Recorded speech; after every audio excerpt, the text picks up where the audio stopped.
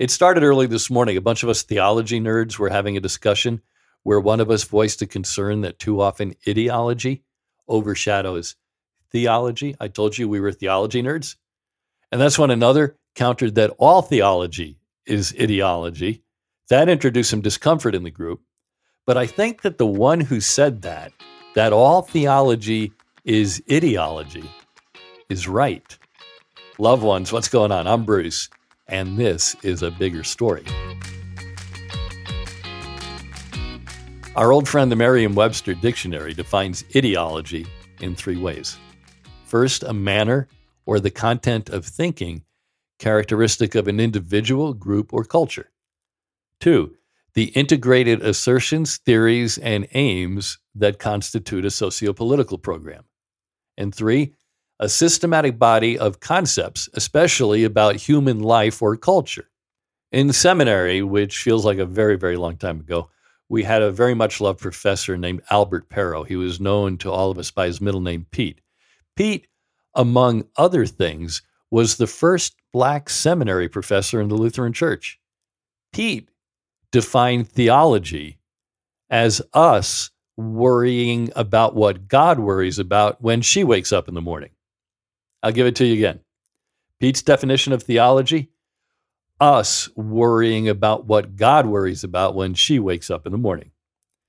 And what does God worry about when she gets up in the morning? Well, among other things, I bet God worries about the content and manner of thinking engaged in by individuals, groups, and cultures. I also imagine that God worries about the theories and aims that constitute various sociopolitical programs, because it's those sociopolitical programs that have a direct impact on the thriving and flourishing, or the not thriving and the not flourishing of people, of the planet, of creation. And I'll bet God also worries about the body of concepts that we human beings come up with. And all those are the Merriam-Webster definition of ideology. So it's a long way around to confirm our friend's idea this morning that all theology is ideology. So why was that uncomfortable?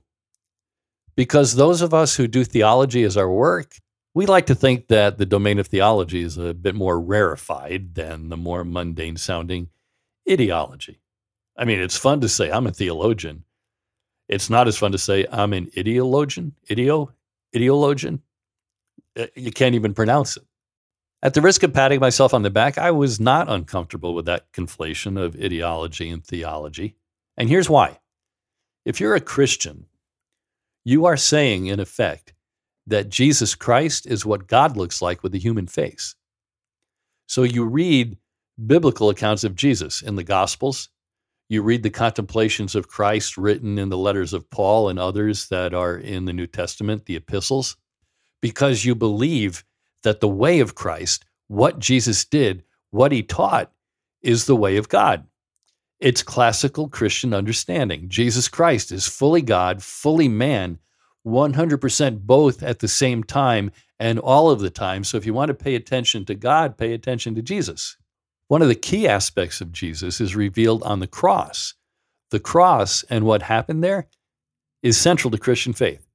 One of the things that happened on the cross is that Jesus, the Christ, emptied himself of all the power you would think that someone who is fully divine would possess. I mean, why not prevent the ones who arrested him from arresting him? Why not prevent the Roman imperial authorities from torturing him and crucifying him? Because if you're God, you could do that, right? And this is crucial. The way we think God would exercise power and the way God actually chooses to exercise power usually doesn't match up. We want Superman God, Wonder Woman God, and it's not what we get. The power that Jesus, fully human, fully divine, the power he exercised and models on the cross is the power of fully emptying himself of all power. If your brain just exploded, I'll do it one more time. The power that Jesus, fully human, fully divine, exercised and models on the cross is the power of fully emptying himself of all power. And this is the image of God that we are actually given. So much of the evil we see in the world stems from one group powering up on or powering over another group, a person powering up on another. So how do you defeat that evil? By showing a very different way. The Apostle Paul wrote very specifically about this different way in his letter to the Philippians, a group of Christians in Philippi, which is why it's called Philippians, not a coincidence. It's chapter 2 if you're following along at home. This is what Paul writes. Do nothing from selfish ambition or conceit, but in humility regard others as better than yourselves. Let each of you look not to your own interests, but to the interests of others. Let the same mind be in you that was in Christ Jesus, who, though he was in the form of God, did not regard equality with God as something to be exploited, but emptied himself. What Paul is saying is that our whole way of being should be filtered through the divine way of being that Jesus shows us and most vividly on the cross. And that loops us back to why I hope any of us, wouldn't be put off by someone saying that our theology, any theology, is also ideology, that any theology is based on our human notions of who or what God is. Not put off, and not even primarily because it's true, because I think it is, but primarily because if we filter all we are, all we think, all we feel and do through the filter of this self-emptying that we see Jesus do on the cross, then having our theology pulled down out of the rarefied places we like to think that it occupies, pulled down to earth, shouldn't bother us at all. We can empty ourselves of any bother, any offense we might take. In fact, if you are easily offended, this is a really useful contemplation. If you're emptying yourself of ambition, conceit, selfishness, self-interest, having the same mind that was in Christ Jesus, I'm quoting Paul from Philippians again. If we empty ourselves of all those things, then you and I empty ourselves of a lot of the very stuff that causes us to be offended. I said a minute or so ago that I think that these ideas are crucial, and I was really careful in choosing that word, crucial. Ever heard the word cruciform? It means cross-shaped. How about crucifer? It's someone who carries a cross in a worship procession. Ever been to Las Cruces, New Mexico? In the 19th century, one of the first things you'd see when you came upon Las Cruces, or so the legend goes, is all these wooden crosses that marked the graves of soldiers and travelers who died there. Hence the name, Las Cruces, the crosses.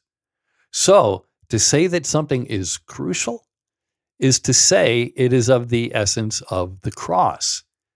And of the essence of the cross is this utter, complete, total self-emptying of power, of divine power. And that actually is the divine power, a self-emptying that comes to completion in redeeming divine love.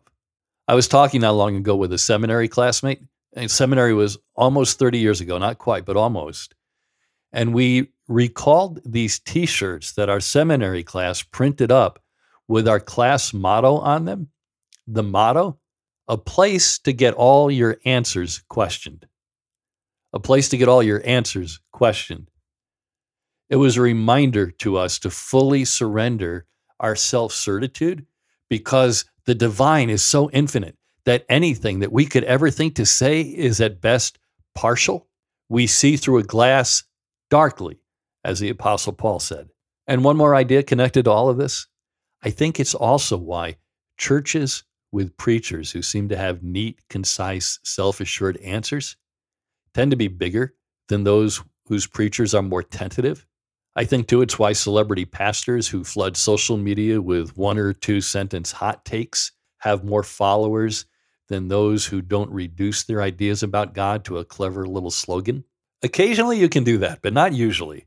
In a world that prefers microwave, give it to me in a soundbite, really quick answers, speaking tentatively comes across as less satisfying. However, it's a way of being open, wide open, to having our answers questioned.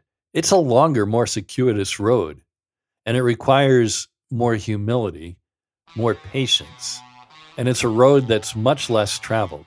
But that road less traveled I think is ultimately a richer path, and it leads ultimately to a richer, more redemptive, bigger story.